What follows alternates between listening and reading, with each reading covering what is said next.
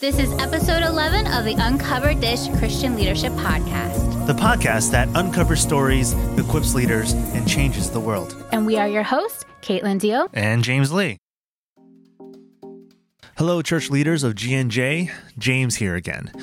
For today's podcast, we called up Mike Bachman to talk to him about his church plant in Dallas, Texas. And man, have we a great podcast today. I want to ask you to listen to this podcast in its entirety because it will challenge everything you've ever heard or read about being in ministry with millennials. And if you like what you hear, be sure to sign up for Outbound, a day of learning on evangelism, taking place at Bethany United Methodist Church in Wayne, New Jersey on Saturday, March 25th. Mike Bachman will be there giving workshops alongside Paul Nixon, author of Weird Church, Shannon Kaiser of Fresh Expressions, and many more real Grado, New Jersey church leaders who are getting results in evangelism. So go to gnjumc.org or the link in the description to sign up today. Now, without further ado, here's our podcast with Mike Bachman. Mike is a founding pastor and community curator for Union Coffee, an innovative new church start in Dallas, Texas, where his congregation is primarily made up of church refugees in their 20s.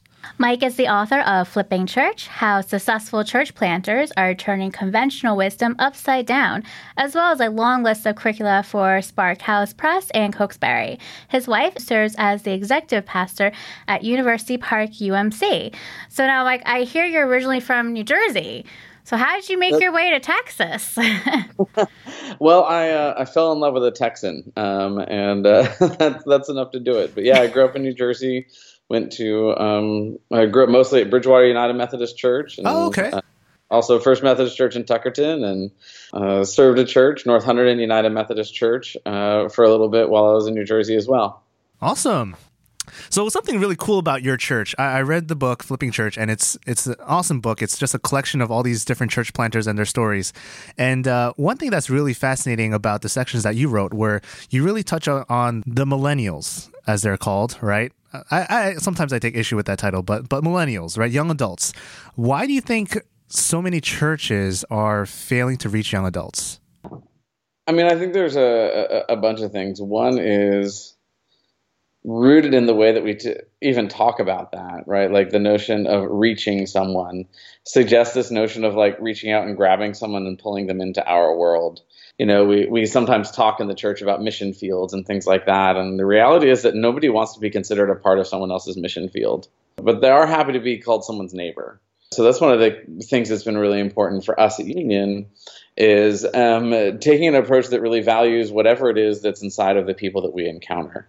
That our assumption is that God is already at work in the neighborhood, that Jesus is already at work in the lives of the people who walk in our doors. And so like our mission statement at Union now is that we cultivate the divine spark in our neighbor for the good of Dallas and the world that it inspires. And what that does is it creates an even playing field, right? I think in the church, we're really full of ourselves, quite honestly, right? Like, I'm a pastor, which means I have a degree called a Master's of Divinity.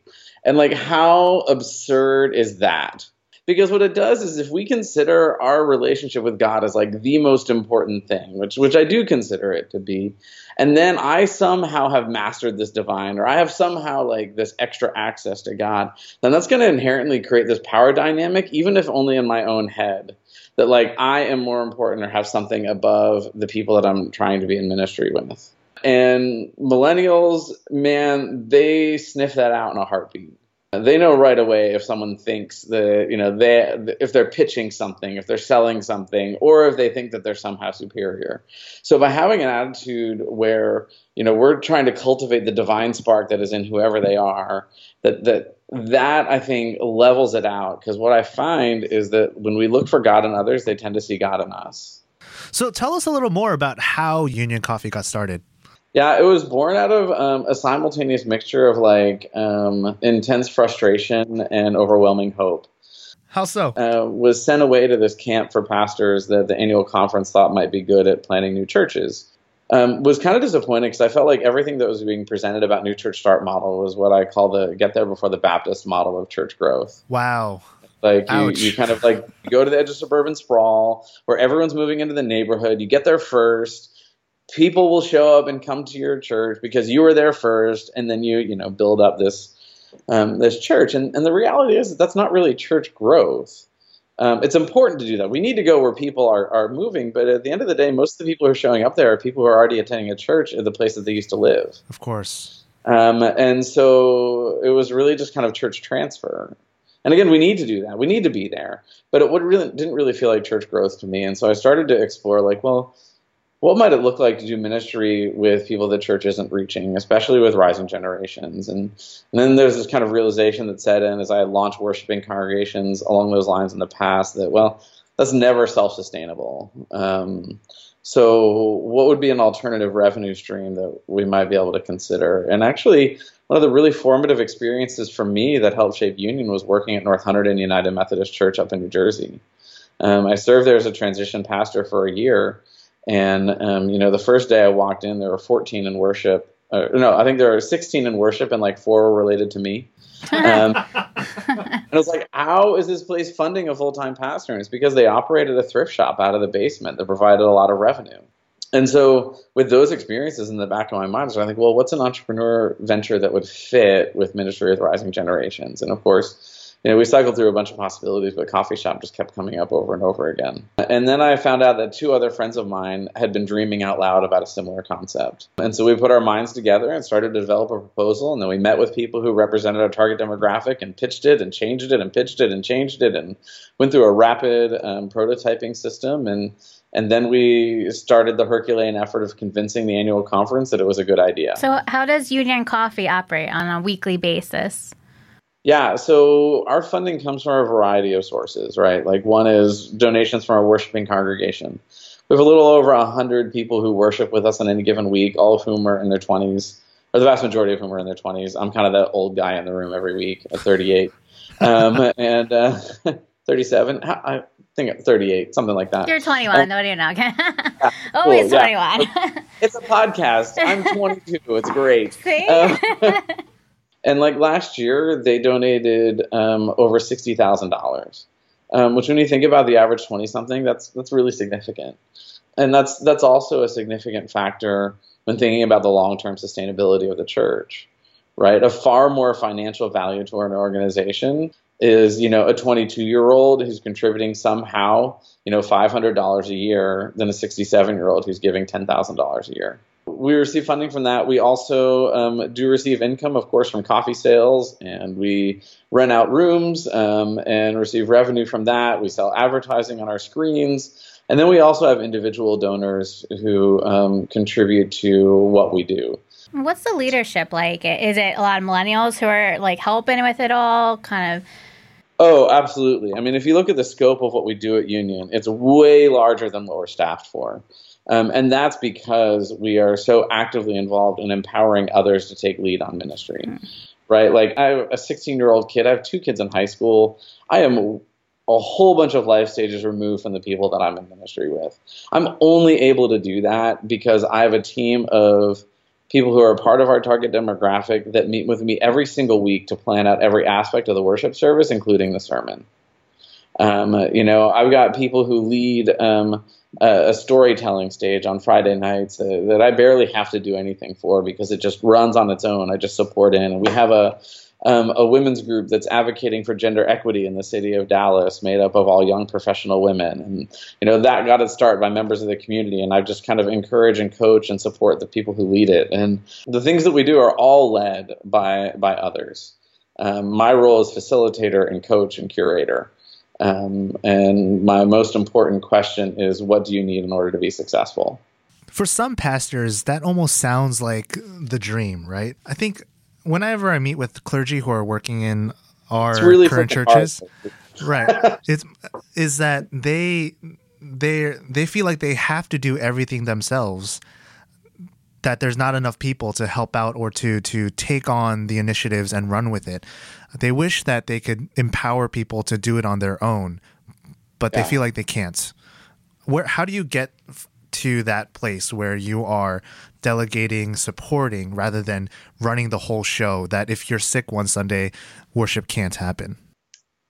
Yeah, yeah.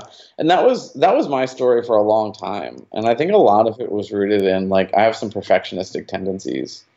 I think a lot And of our clergy do. yeah, and it's a lot easier if you have those sensibilities, just like, put it all together yourself. Hmm. Sometimes it's just a hell of a lot faster for me to just load the dishwasher than teach my 8-year-old how to load the dishwasher. Right. But at the end of the day, like actually investing in that time is so worth it. I think a lot of it too is this whole Masters of Divinity thing, right? Like let go of control. Mm. That's a really hard thing to do, but I've learned more and more over time how to let go of control, allow balls to drop, and when something doesn't work or it falls apart, and I know those things it's going to fall apart, there are times that I just let those balls drop, and then I'll walk next to the person who's supposed to be handling that situation. I'll say, "So, seems like there's some balls on the floor," and and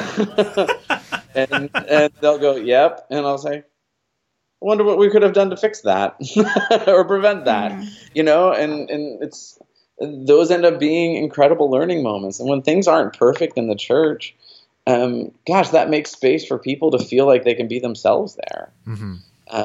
Now, all that said, it's really hard.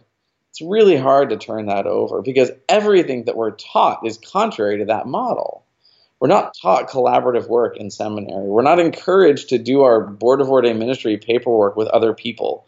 We're not taught how to empower and trust others or even manage people, right? Like how crazy is it that we have a professional degree that doesn't teach us how to manage a staff of people or a team of volunteers, where those basic practical skills are really helpful. So I think sometimes we do it on our own because we don't know how to do otherwise.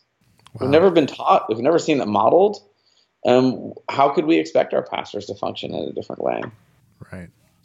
I really loved your bits in the book about the rise of the highly almost consumer-based like mega church model where it's like awesome lighting, right? You talk about the lighting is done by the guy who did the lighting for Beyonce or something. And how the worship team has their album and you listen to it in the car. And it's so funny because I think a lot of churches who think that they need to be in ministry with young adults is they say, this is what we need to do, but we don't have the money for it. So with that whole dynamic in mind, how does a highly traditional church consisting of mostly people that are above 50 or 60, which is many churches in our denomination and in our conference, how do they be in ministry with young adults, say in their 20s and 30s? Yeah, so I think first is worth asking the question, what does it mean to be in ministry with them? Right. If by being in ministry with them is to get them to come into the doors of your church and worship alongside of you on a Sunday morning the way that you've been worshiping for the past, however many decades, the honest answer is you might not be able to. Mm.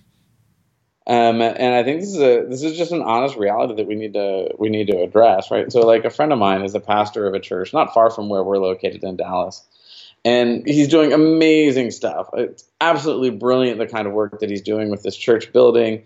He's preaching sermons that I feel like totally speak to issues that speak to the heart of millennials. And I know 20-somethings that have gone to his church, really liked it there for a couple weeks, but then end up coming over to ours instead and sticking with us much longer than they stayed there.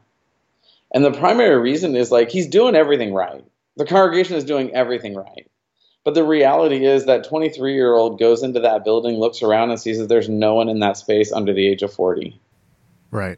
And so everything might be right and perfect, but lacking a consistent core, lacking a critical mass of other folks that are roughly their age, the congregation will honestly just continue to struggle. Sometimes I think the ship has sailed, but if they explore more creative ways of what does it mean to be in ministry with, then it might broaden the picture a little bit. Mm. If those congregations that are made up primarily of folks in their 50s and 60s were to actually take the bold move of starting to get to know people in their neighborhood or in their 20s, if they took them out for lunch and asked them lots of questions, and then if they started asking them for help to do things that would make a positive difference in their neighborhood or to do things that have creative and epic spark to them, then I think they might see some changes that take place. So you're kind of saying that the older generation really needs to kind of seek their help and engage them in the church. So maybe millennials are not being engaged in the church,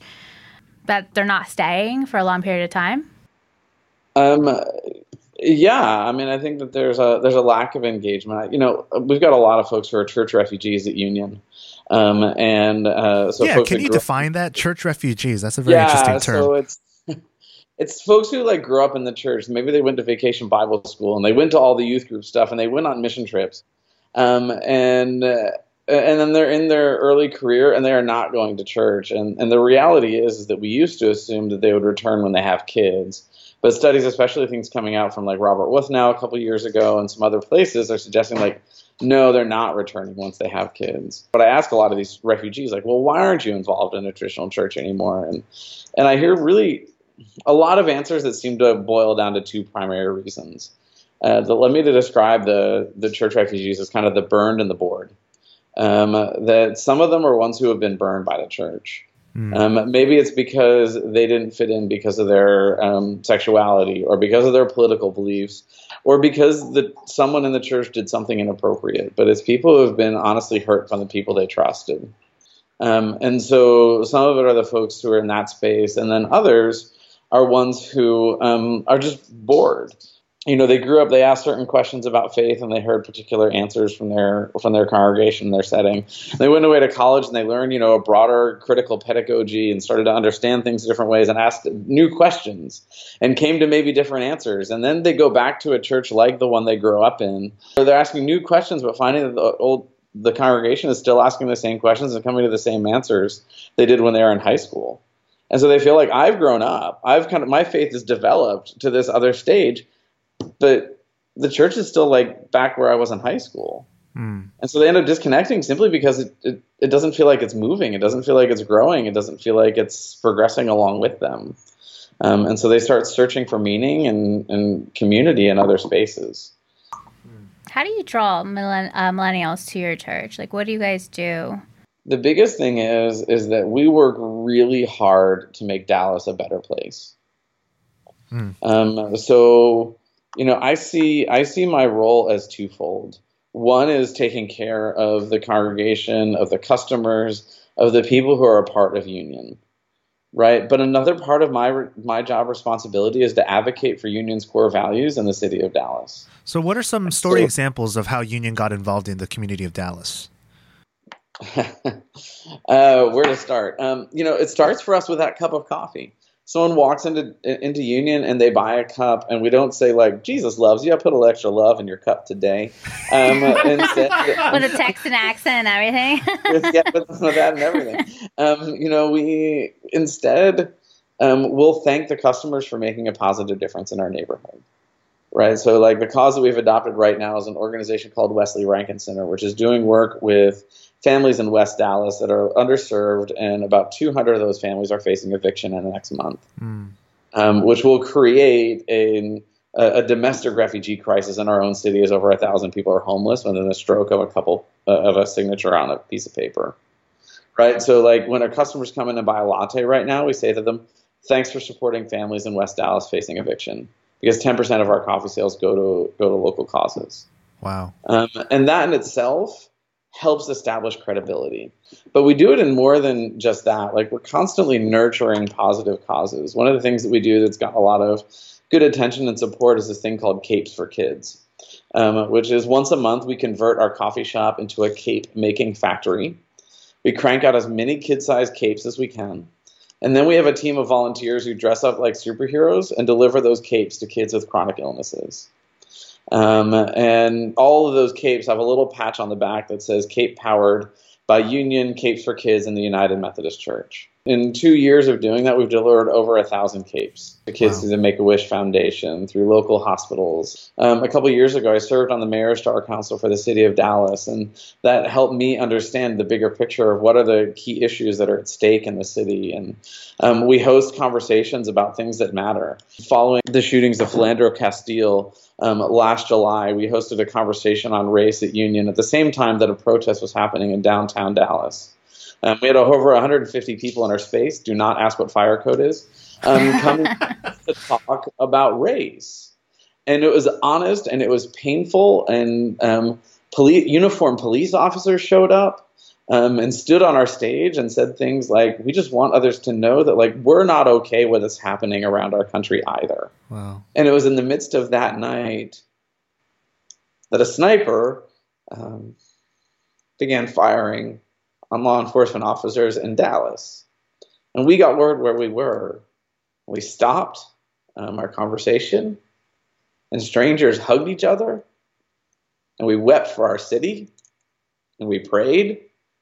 And then we ditched all of our plans for worship for the next month.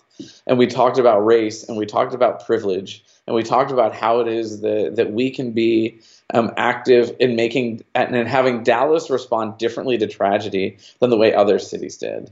And if you paid attention, Dallas did respond differently. There were no riots. There was nothing that was overturned. There wasn't unrest.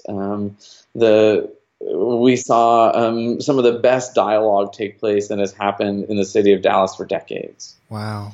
And so as Union is looking to expand to additional locations right now, which we're in the process of, all the places that we're looking at are neighborhoods that came to us, are places where colleges or in some cases the mayor's office approached Union and said, we need Union in this neighborhood. Would you be willing to go there? Wow. That's what it means for us to engage, and I think that's part of what draws young people into our church is that we have the credibility. Thank you so much for sharing all those stories. It's interesting that in none of that, at least from what I heard, is there a mention of Jesus. You were kind of poking at it in the very beginning, but where does Jesus come into the conversation for you and Union? Jesus is always a part of who we are. We never shy away from our identity in that way. It's just not our first foot forward because we know that that's a trigger for a lot of people. So people who come into Union can't be around there long without figuring out the whole Jesus thing as a part of it too. Mm-hmm. Right. So like my card has Reverend Mike Bachman on it, and, that helps establish things pretty quickly. And, we have worship gatherings that meet in the coffee shop itself. Mm-hmm. I think that that's what we progress into. It's a long game. I'm really not interested in ministry or evangelism with, quote, low-hanging fruit. So like our storytelling stage is a really important place for that because you'll hear stories on a Friday night. It's completely uncensored. So you hear stories on a Friday night you would definitely not hear in a church on a Sunday morning. But that gives us the credibility so that when we do tell stories of faith and discipleship on that same stage, to people who show up in the room that would never darken the doors of a church. We have the opportunity to preach to people who don't go to church.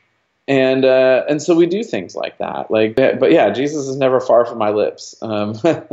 Is never far from our space. And I also saw you have Adulting 101. I love this, actually, because I know my friends are like, we're like, adulting sucks. Like, how, like, I don't want to be an adult. Like, and I love it. I just looked this up and I'm like, we need this everywhere. Can you record this and have it live streaming or something for people in New Jersey who don't know how to be adults like me?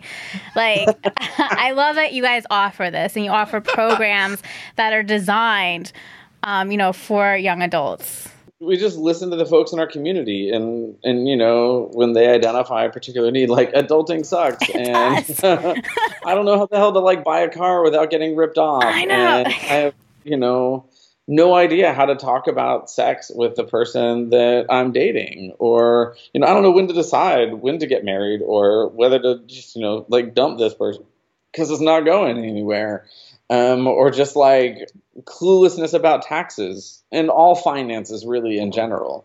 We just heard about it. And so we surveyed the community. It was a really simple survey. It had 3 questions. One was, what aspect of adulting do you suck at that you want to learn more about?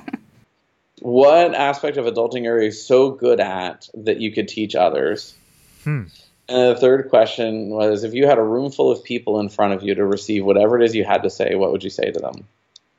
And that third one was more to get a sense for the people themselves. Mm-hmm. But that second one was really interesting. One of the classes, I think it's the last one that we have in our lineup for the spring. And this is all an experiment. We have no idea if it's going to work. The first class was this past Monday. But the last one we have in the spring, the class is how to be a boss bitch. And like, I don't even really understand what that means. The person I know is amazing, is the kind of person that I want more people to be like. Mm-hmm. And she said that like she knows how to do that as an adulting skill. And we're like, cool, teach it, whatever. I don't know what that means. And I was like, can guys come too? And she said, oh, absolutely. There's a boss bitch inside of a lot of guys. Like, great. I still don't know what we're talking about, but make it happen. You need like a webinar that, and like I would pay just to have a webinar. There's a market for that here in New Jersey, just saying. The boss bitch market is developing. Good to know. I want to go a little back to the part in the book where you talk about a lot of these kind of these mega church, non-denominational churches that seem to be booming with 20 and 30-year-olds have very black and white theology, right? You say like neo-Calvinistic theology is very prominent. Why do you think Wesleyan theology is not prominent in those circles? And where is Wesleyan theology in the landscape of faith for young adults? Well, I think first it's worth identifying why there is a strong appeal, I think, to a lot of the black and white neo-Calvinistic theology and approach, right? And the reality is that we have a generation that has had all of the rule books thrown out. Mm. Right? Like there used to be a story in America that you lived into. It's a story that was like you grew up, you learned what your parents' trade was, and then you lived into that trade. Mm-hmm. You know, it opened up a bit, and the story was you grow up, you graduate from high school, or perhaps you graduate from college, and shortly thereafter you get married to someone, you start a career that you will likely hold for the rest of your life, and you start having kids, and you're underway, and you've checked pretty much all of those boxes by the time you're 22. That story has been thrown out. Yes, it has. Which means, right, like that story doesn't stand anymore. And so we're experiencing a generation that doesn't have a playbook to follow. And so in the midst of that grand uncertainty, I think there is something comforting about someone with all confidence standing up on a stage with a light shining on them, generally pretty attractive person, male and authoritative, saying like, no, this is what you do. This is right. This is wrong. This is the path that's going to lead you in a good direction. There's something that's really comforting about that. And I think, we ought not just dismiss that or miss that reality. And I think one of the things we struggle with, and one of the reasons why a lot of Methodist churches haven't taken hold, is that we just say it's going to be okay without offering any sort of guidance or conditions or direction. Or challenge, because that's one of the things that I've also learned about millennials, and part of why I've been kind of forced into a position of mobilizing people to do things is that if you don't expect something of them, if you don't challenge them to something, you communicate to them that what you're offering doesn't matter. Wow. Things that are hard, things that are difficult, things that come with a cost, they instinctively know are the things that have value to them. Mm-hmm. Right? CrossFit is killing it with millennials.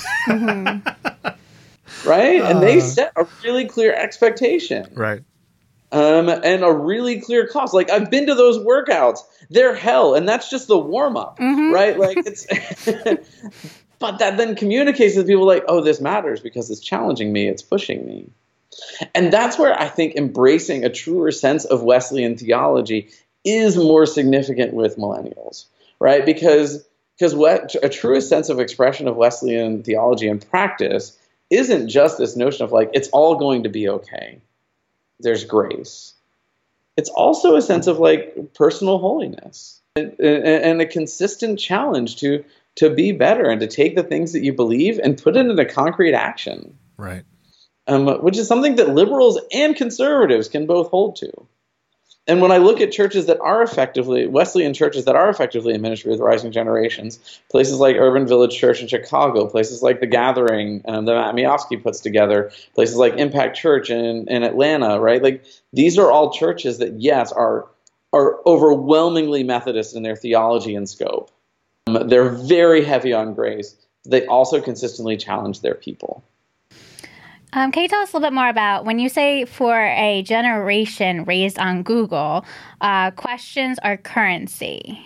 You write in your book that Union's creed is a series of questions. Can you speak a little bit more about this? Yeah. So, and this helps reveal, I think, some of the thinness or the pass-through rate of some of the more conservative evangelical big box churches, right? Is that that all of them say, like, questions are welcome. We would love for you to come with your questions. But then written in like a little footnote that they never show to anyone is, as long as you come to the right answers, right? Like, wow, that's so true. A lot of the people that we end up with are folks who were a part of a strong evangelical culture, were encouraged to ask questions, but then they found themselves landing in like this different space theologically or whatever. And then there's this slow, unofficial shunning that started to take place by the community that just didn't really know what to do with them. Right. Didn't know what to do with them when they came to a conclusion that, like, you know what, I think sex outside of marriage may not be inherently wrong. Or when they came to a conclusion that started to think that, like, you know what, I don't think homosexuality is inherently wrong. And not all of them are sexual ethics, right? They might have come to a conclusion of thinking like, well, I think maybe women should be like pastors. Or, I hear a lot of these conversations, and then these other congregations don't know what to do with that. And then that's where I think the Wesleyan system of theology is way more helpful. Right? Because I think there's a lot more comfort with question. There's a lot more comfort with dissent. We have this beautiful sermon of Catholic spirit that John Wesley wrote that allows for dissent within the body itself as a valuable thing and doesn't make us any less a brother or sister. So I think questions are intensely valuable. But we also get nervous about questions because when you honestly ask questions, you can't control the results. Awesome. Thank you, Mike, once again for coming on the podcast. We're excited that you're coming to New Jersey for the Outbound event on March 25th. One of your workshop titles is Do This One Thing and Millennials Will Flock to Your Church. And I find that kind of interesting title, especially after our conversation today. But can you give us a little sneak peek to what this one thing might be? Yeah, so I stole that from a friend of mine, Rich Havard, who works in Chicago. It's a total clickbait title. Right. It worked. It's working for us. There's not one thing to do, but it's to point out the fact that there is this absurd amount of people who write about, like, this is why millennials are leaving the church, or this is what's drawing millennials into the church, and it just happens to be the thing that I'm really good at. Right.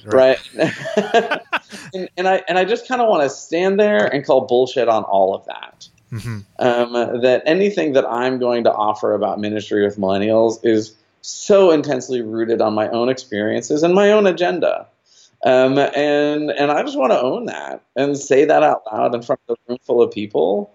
And as a way of discouraging them from taking too seriously any one article or any one person, because a generation is so diverse in the way it encounters life, let alone something as grand as, the divine or the transcendent other or God or Jesus or like any of those things. So, to boil it down to any one thing or any short list of things is frankly absurd. So I just kind of want to talk about these are the things that we've learned in our particular context, and hopefully you'll figure out a way to do it better than us. Well, I could tell you right now, there are several people that has already signed up for this workshop, so the clickbait must have worked. I'm looking forward to disappointing all of them. All right. Thank you so much. So we have one last question that we ask all of our guests on the Uncovered Dish. And if, from New Jersey to Texas, I'm actually kind of curious what your answer would be. But if you had one food choice, one type of food you can have for breakfast, lunch, and dinner for the rest of your life, what would it be? Oh, it's absolutely pizza, right? And I say that as, someone who's a low-level immigrant because I'm from New Jersey and I live in Texas. I'll just say, they don't understand pizza out here. It's sad. It's really sad. The crust is like a cracker. Their sauce is like too, I don't know, they put like bay leaves in it or something. It's bitter. It's wrong. It's just wrong. So we'll make sure we have a welcome pizza for you at Outbound then on March 25th, right? I will love that. Every time I'm in New Jersey, I eat basically nothing but pizza, breakfast, lunch, and dinner whenever I'm home. So I'm looking forward to that when I'm around. Savor it. Great. Thank you so much. All right. Again, that was Mike Bachman, the founding pastor and community curator for Union Coffee in Dallas, Texas. You can contact them at uniondallas@gmail.com. Find out more information at uniondallas.net. And if you ever happen to be in Dallas, Texas, be sure to give Mike all of the Uncovered Dish love. Thanks, Mike, for being on the show. All right. Sounds good. Thank you so much. Thank you. Appreciate it. Yep. Bye. Take care. Bye now. Thank you again for tuning in today's podcast. If there are any topics you'd like us to uncover or any comments for us, you can email them to podcast@gnjumc.org. We will be posting a new podcast every other Wednesday, so if you enjoyed what you heard, be sure to give us a 5-star rating on iTunes and subscribe to be up to date on the latest episodes. We'll talk to you soon.